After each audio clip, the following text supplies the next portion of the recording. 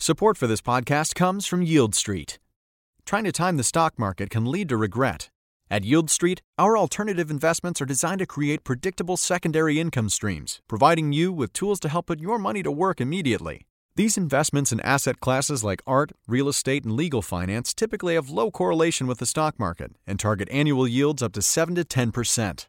Welcome to the next generation of investing. Welcome to Yield Street. Sign up today at yieldstreet.com.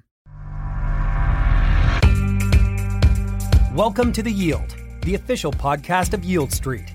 Every week, we bring you the latest market insights across our asset classes and products from subject matter experts. Our aim is to break the outdated mold of investing and help you add financial fuel to your ambitions through innovative investing products and strategies, typically unavailable to most investors. Realize your next level with The Yield. Subscribe to this podcast on Apple Podcasts, Spotify, Google Podcasts, and Stitcher.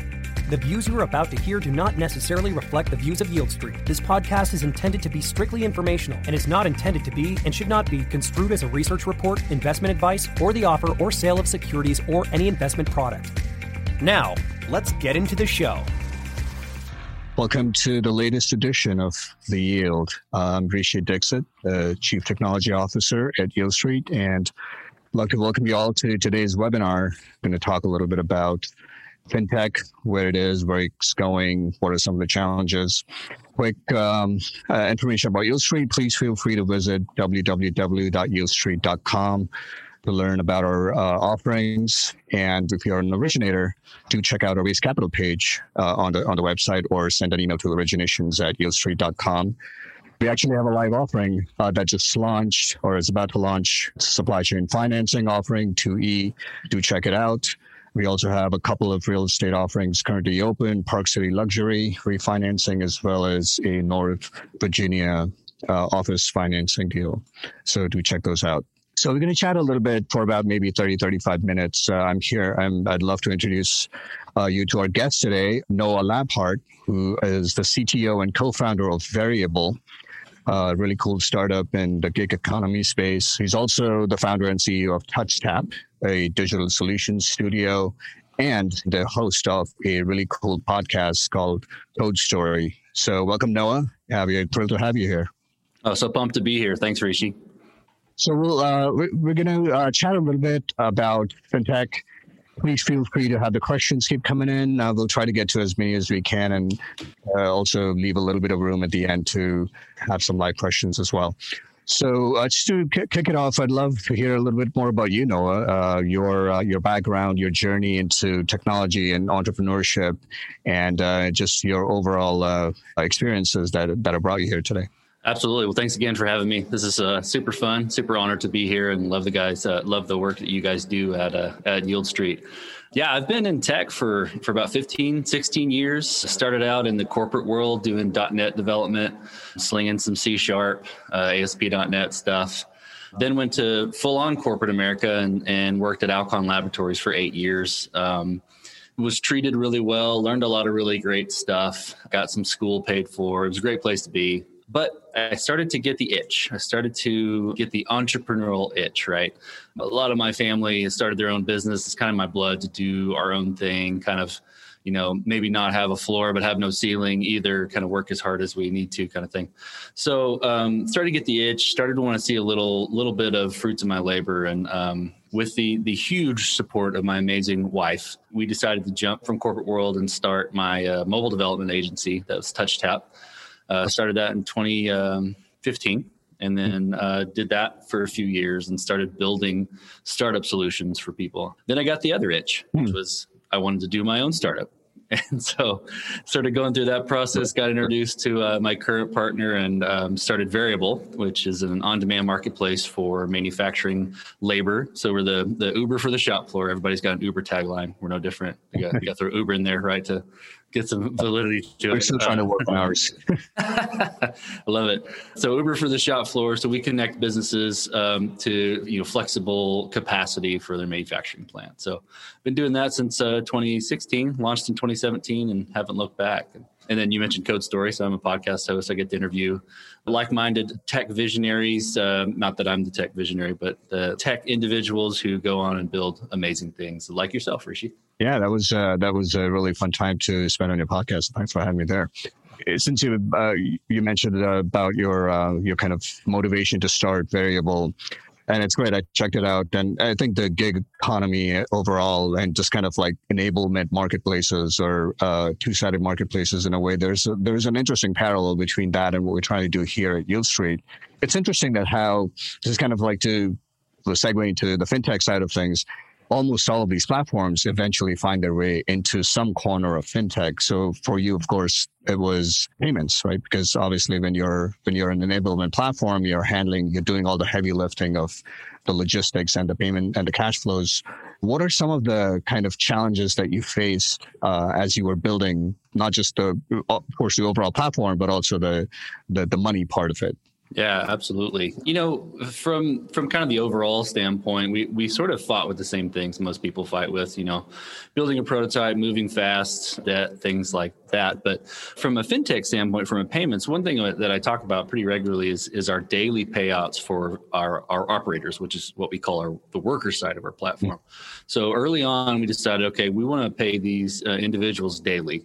And, we want that to be a huge selling point on our platform. So if a worker comes and works on our platform, the business has till the next day until about 11 a.m. to make adjustments if they were there longer than they planned to be. And then we process their payment and they get paid that next day. So if you can string together a set of, ops for a week or for a month, and you essentially have a rolling paycheck. When we started out building this, we went with a well-known, call it the de facto vendor for payments, and started to try to link the collections from the business to the payments to the operators. And it honestly was a nightmare. There was a lot of problems with KYC, accounts being shut down without us knowing. There was a lot of timing issues of getting the money and then making sure that it got to the workers in time. And it really was just impossible to achieve that daily pay. So we eventually, changed how we looked at it. We broke it into two different processes: collections from our businesses and then payments to our operators, and then integrated some different partners for ACH processing and then for a pay card, and are able to achieve that daily pay now. And then I hear stories like this, and of course, as part of what we do here at Yield Street, obviously being an investment platform, one of our key parts of our mission is to generate yield for our investor base, especially now. So as we're living in a close to 0% interest rate environment, it's becoming an increasingly important thing for conscious investors. But I've been doing fintech for, I don't know, coming up on like 20 years now. Jeez, it's crazy to think about it that way. But you're a veteran. It's crazy, right? It's if you think about building something like Yield Street or Variable, let's say circa 2004 or 5, it's just, I'm picking that year roughly because that was kind of like my big foray into some real heavy duty fintech back in San Francisco when we were building a wealth management platform. It's amazing how much the technology ecosystem has evolved since those early days of fintech to where we are today. And if you kind of imagine what it would have been like to build Variable at that point of time, and as opposed to now, despite the attendant challenges, it's amazing how much the world has evolved. And I'd love to get your thoughts on it, but I think like some of the key vectors, if you will, in which the space has evolved there's been a lot of emphasis and focus on kind of deobfuscating necessary but kind of legacy entrenched in legacy systems kinds of financial services like mortgages or insurance. Now, these are all things that everyone needs, but it used to be an uphill battle back in even as recently as like maybe 10 years ago. But now with companies like, and of course, like along with all of those, the straight up payments and investments part of fintech as well. Mm-hmm. It's absolutely kind of amazing to see all these incredible startups that are coming up in the space that are simplifying these age-old industries that had been mired in paperwork and wet signatures and so this smoothening, the defrictioning, if that's a word, of the overall experience to get access to an essential service has been a big driving force behind a lot of the recent advances in fintech. So I think it probably rings true for you as well as you were building Variable. Oh yeah, absolutely. It's interesting to think back, like you said, when we started Variable, if some of these solutions weren't around or kind of budding when we started, I don't think it would have been possible to do what we're doing right now. I think that when I look at what's being built across, the fintech world right now, it's like the API-ification of things, right? Mm-hmm. Well, I guess it's two things really. There's B2C and then there's B2B, right? There's the making financial products, available to consumers that, would have difficulty to get a hold of those services or would have to jump through a bunch of hoops to get them. And then you've got the API-ification that I was talking about, the way you got an API to open a bank account. You got an API to make a trade, on a stock or something, or you got an API to, invest in something different. It really creates this opportunity to abstract, or it creates the opportunity for developers to abstract a lot of things up and then build stuff on top of it and create new things. I see a lot of similarities, to geek out for a minute, but like as languages progress, right? As languages progress where, you're coding in a much higher abstraction level than flipping ones and zeros, right? Assembly all the way up to something we might use today with JavaScript or something like that. So yeah, it's kind of like the internet pipes did for e-commerce back in the 90s. That kind of built and in fact it's a phrase that I've seen used fairly frequently in the space. They call it the financial operating system. So they're really building out the basic building blocks of any kind of company, a product, or any kind of service you want to offer, because it kind of whittles down to some very key basic things: moving money around, verifying identity, or as you mentioned, like trading or selling or buying like securities or instruments. There would be an entire company that would just build that. But now we have a layer of these kind of SaaS type like API platforms that let you do those atomic bits of fintech, so you can actually focus your attention on the actual business problem we are trying to solve. In our case, it's actually opening up, and that's kind of like the other area where I believe fintech is really, really making some interesting strides, especially recently. It is opening up these kind of areas of the financial services world that were kind of hidden, almost unknown, unless you lived on the street, unless you worked on the street, and that's actually made possible. Now, if I had to build my own layer over the Nacha protocol to do payment, to do movement of money, it would have taken like twice or thrice as long to build Yieldstreet as it did. We were able to launch our MVP back in 2015 in like 6 weeks. And it wouldn't have been possible if we had to kind of like go all the way down to that atomic level and build all the plumbing as well. And that's actually an interesting segue because, yes, there are these very cool API companies, and there's any number of those that do payments, that do account opening, that do all of these things that we talked about.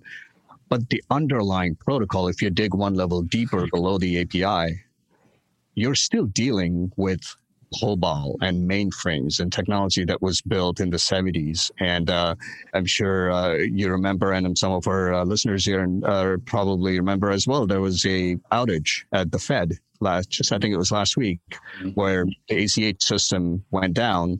And no matter how beautiful and beautifully versioned and efficient your API is, if that substrate is down, there's absolutely nothing you can do. So I'm curious to hear your take on like, okay, fine, we have commoditized the APIs. That has enabled us to solve problems that would have taken a lot longer to solve a few years ago. But still, if we have this semi-brittle substrate that is decades old, how big of a challenge do you think that is? And what do we think is the way out of that final mile?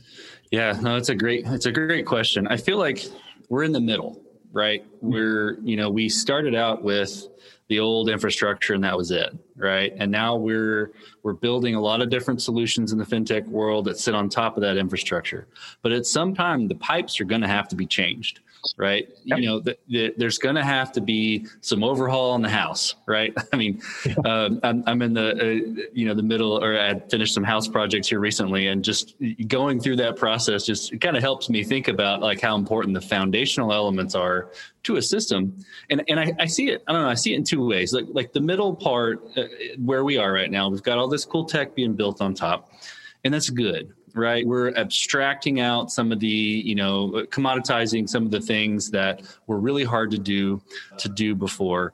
But that abstraction, when you talk about code, at the end of the day, it's still going down to ones and zeros, right? We haven't changed ones and zeros. We may have changed how we process. We may have changed, the types of hardware and stuff that process ones and zeros, but it all goes down to ones and zeros. However, the ACH network or EDI or anything like that, some of the older stuff is still not ones and zeros. It's an older abstraction above. You mentioned mainframe and COBOL, like some AS400 sitting around collecting dust that's still processing our ACH payments today. Yeah. So, I think there is a way forward, but it's going to take a lot. And I think when we get there, it's probably going to be a little painful.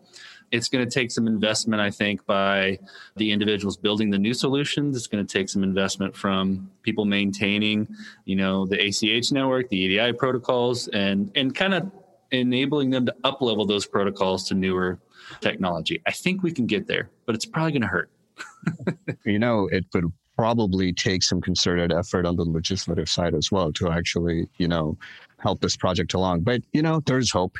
And just so knowing the state of the underlying substrate of all of this, we do take care of when we build our solutions on top of this, whether it's an API player or just a product, someone who's building a product like Variable or Yieldstreet, we are aware of those. So it is actually a big part of an architectural, it's a big architectural consideration when we build these systems, because now we have really, really advanced tool chains to build our software on top of. So knowing that X can go down or Y can go down, we actually spend more time building tolerance to that, building, insulating ourselves from the possibility that something may go down, knowing that no data will be lost. And yeah, maybe there will be a slight delay in getting this or that, but everything will get processed.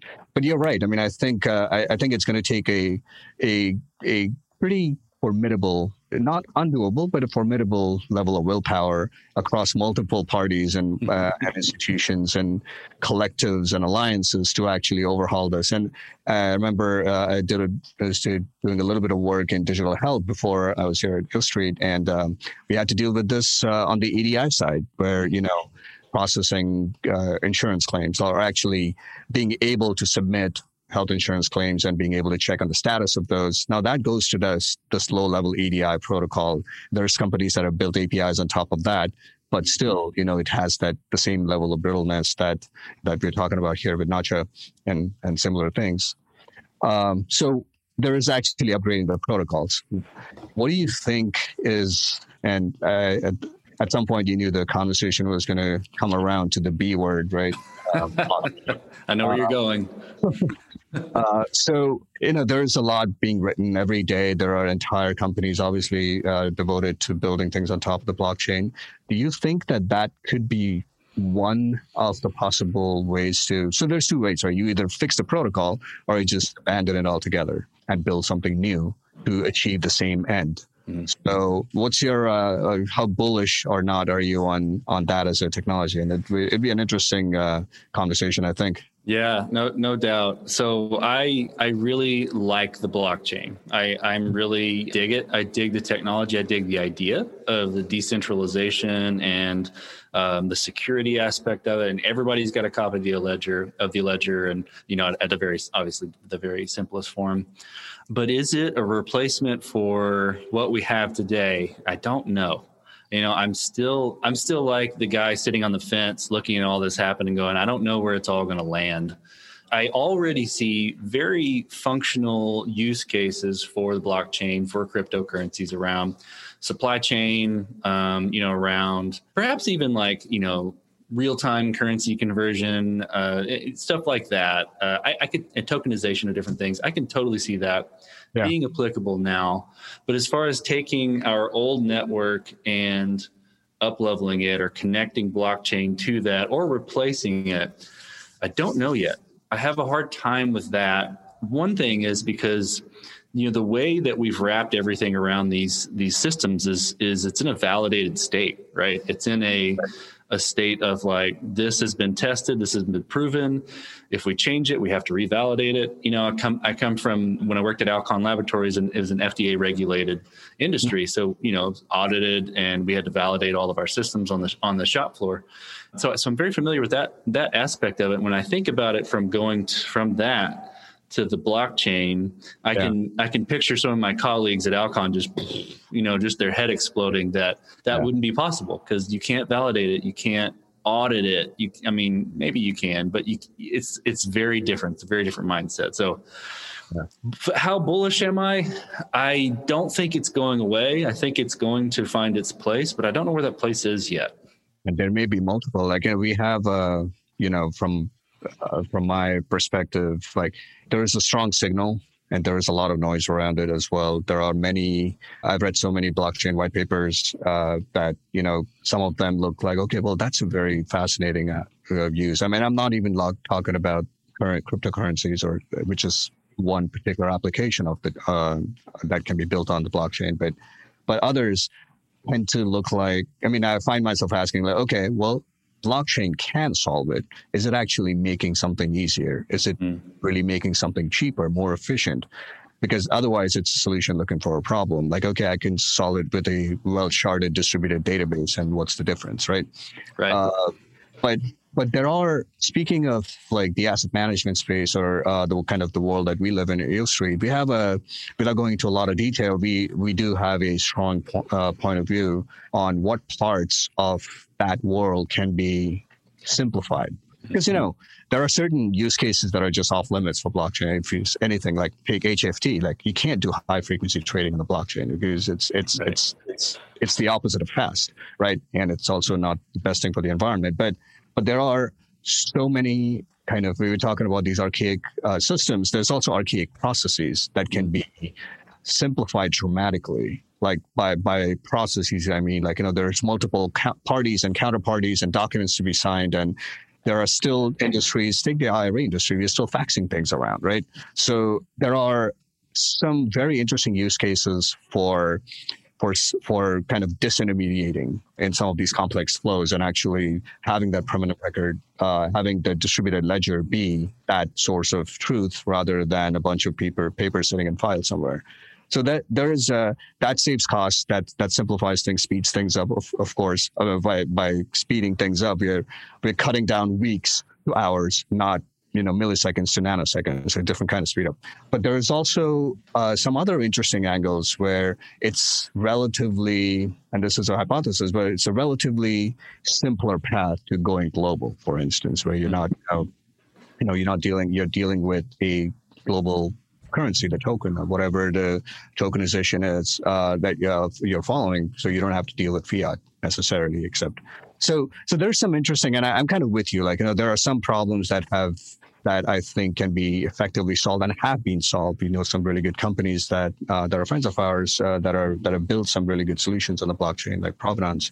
But yeah, replacing entirely these old protocols, it's going to take more than one tech. I think you're right. So what role the blockchain can play in it remains to be seen. But so I think just one thing you touched upon, audits. That's the other kind of like complexity and challenge that we have to work with when we work and when we live in this kind of regulated industry. It's people talk about building a very simple MVP that for launch, but there are certain corners that we cannot cut when we build an MVP because you have to be privacy-minded, security-minded, encryption-minded right from day zero. Even if even if the feature footprint of your MVP is small, you're still going really deep in terms of these privacy and security features. And I'm pretty sure you kind of encountered that with your payments functionality as well.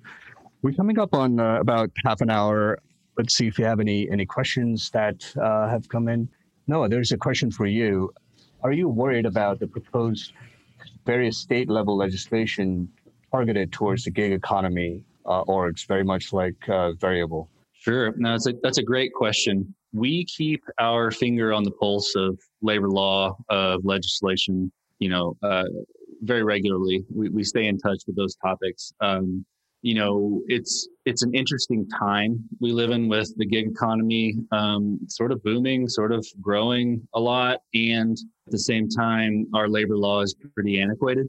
So it's going to be interesting to see where it goes. Are we worried about it? We're optimistic about it. We think it's going to turn out well for the gig economy. We think that it's going to be okay. But I do think it's something that we're going to have to pay close attention to always, because we're a marketplace with contractors. And so it's a great question, and something I wish I knew where it was going to go, because then I can answer that more definitively. But it's definitely something we keep our finger on the pulse of. But to piggyback on that, that is a very good question, and especially with the proliferation of these kind of gig economy services and products that are coming up, do you think the marketplace itself will be able to influence to some extent the legislation that drives how these platforms function? I think so. Honestly, I do. And you say the marketplace, and I'll say the marketplaces in my answer, right? The joint community of people who've built these marketplaces that people survive on. And they have a good thing going with the current setup. Now, will there be some things that we probably have to find a middle ground on? Absolutely. But I do think there will be some conversations or some seats at the table for the marketplaces to come in and express what essentially the workers are wanting from what we see. Yeah, it's going to be regulation and legislation is something that we constantly work through, work alongside with. It's a very strong function here at Yield Street, of course.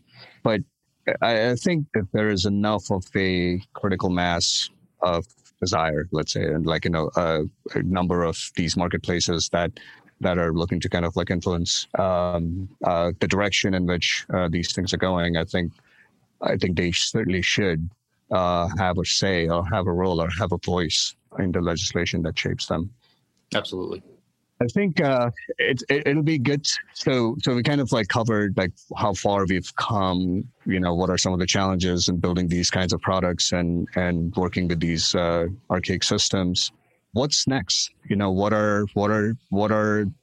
innovations? Obviously, this is kind of a crystal ball look at what remains untapped that would do well to be tapped, let's say. What do you think? Yeah, sure. I mean, I think that we got to start planning for change in the pipes. I think we got to start thinking about that. As far as what else could be built on top of the current pipes, I'm sure there are areas in fintech that are not touched yet. Mm-hmm. That are still a bit of a longer manual process, more paperwork driven, or more, manual digital process than something else. So I know there's areas that can be touched there. And I know there's a ton of areas that could use technology as well. Could use technical abstraction on top of older systems. I think you mentioned healthcare records earlier, and some of the auto industry stuff I think could be done too. There's a lot of older tech that's sitting on. So, but then once we do that, we're going to have to plan to change the pipes. So I know we're going to have to get there. So I know we've got to start thinking about it now. Yeah, I know. A question just come in, which is very interesting and kind of related, and I'll get to it in 1 second. But I think it's kind of useful to look at our day-to-day lives and think of what is still painful, what leaves you wishing that, hey, I wish I had an app that did it. A friend of mine just going to close on a house, and the mortgage part has been increasingly made smooth, the financial part of buying a house, but there's all the other stuff dealing with the brokers, all the paperwork, the inspections and stuff like that. Now, wouldn't it be cool? This is just kind of one idea where wouldn't it be cool if there was a single platform that did all of it? The finance side of it, getting the mortgage, doing the inspections, all of that. Hey, maybe there's an interesting use case for blockchain. Everything, all the documents just sit on the chain, and everyone who needs access to them has access to them. I think that's a good way to think of what's next. What is painful right now? Because some of the best ideas come from addressing a known pain point. So what do we think when the regulation is going to catch up, and when it does, is it going to be good or bad for this industry? So no, you can take that. I think it's kind of related for, so there's two related but slightly different industries. So if you want to take that for the gig economy, and I can kind of address it from the asset management standpoint. Sure. Yeah, from a gig economy standpoint, I mean, I think the regulation is going to catch up. I think that when it's going to catch up, I think it's probably sooner than later. I think if you look at like AB5, Prop 22 stuff that's been going on in California, and then, some of the other states having conversations as well, and then the federal government getting involved, I think it's becoming more of a topic because gig economy is becoming more of a pillar in the economy. So I think they're going to catch up real soon. And I think that if it's good or bad, it remains to be seen. I think that I'm optimistic that it's going to be good, and I'm optimistic that our leaders are going to try to put together something that's best for everybody. I think that the best solution in our eyes, and this is where I sit, is to continue to make gig economy or keep gig economy a contractor type status, and then have employment laws that fit actual employment scenarios. But I'm not sure what it's going to be when it gets there, but I'm hopeful and optimistic that we can come to something that's going to work for everybody. I think all of the news and the whole narrative of Uber, you said it's Uber for manufacturing, like the treatment of the drivers, like which the operators in Uber, how should they be handled? I think that's actually raised a lot of these very important questions about the role of regulation. Who does it help? Who does it hurt? Of course, speaking for Yieldstreet, we are already regulated up to Wazoo, and for all the right reasons.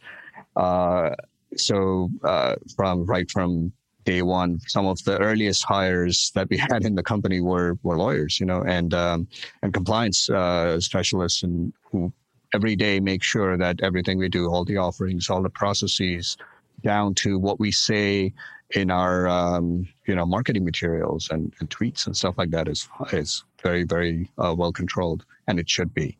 Sometimes the regulation helps us, or changes in regulation help us. Recently, the SEC relaxed the time period on accreditation verification, which is great because it's a big friction point, right? Every year you have to renew or re-verify your accreditation status, and very soon you won't have to do it every year. You only have to do it every 5 years, which is great for us, and most importantly, it's great for our investors. So they have to go through this process over and over.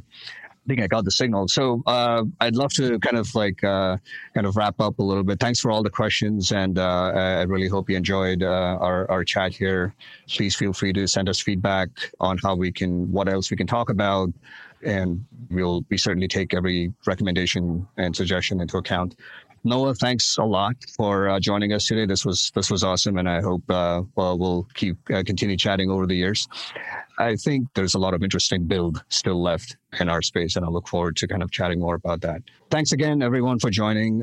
Just to kind of reiterate, please visit www.yieldstreet.com to know more about our offerings. We have a few that are open right now, including one that launched just about a little over half an hour ago.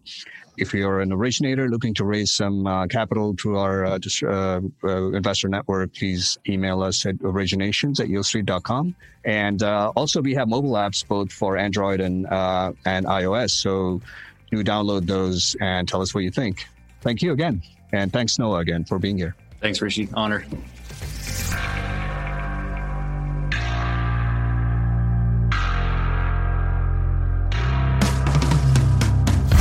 Thank you for listening to this week's episode of The Yield.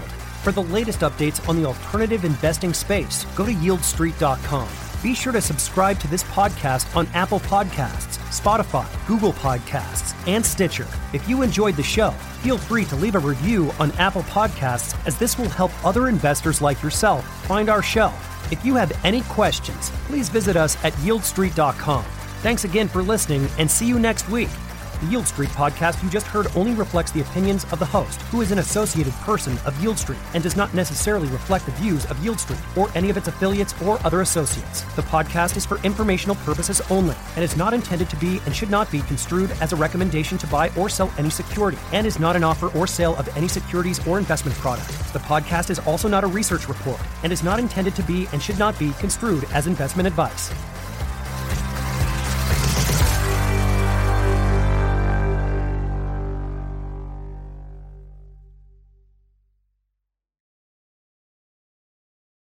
Support for this podcast comes from Yield Street. Trying to time the stock market can lead to regret. At Yield Street, our alternative investments are designed to create predictable secondary income streams, providing you with tools to help put your money to work immediately. These investments in asset classes like art, real estate, and legal finance typically have low correlation with the stock market and target annual yields up to 7 to 10%. Welcome to the next generation of investing. Welcome to Yield Street. Sign up today at yieldstreet.com. Save big money on exterior wall lights. Now at Menards. Find your style with Patriot Lighting. Exterior lights enhance the look of your home. Choose from over 50 options from Patriot Lighting. Now through May 19th, get $10 instant savings on a single qualifying purchase of $100 or more on in-stock outdoor wall lights. Check out our entire selection of outdoor lights and see the rest of our deals happening now on Menards.com. Save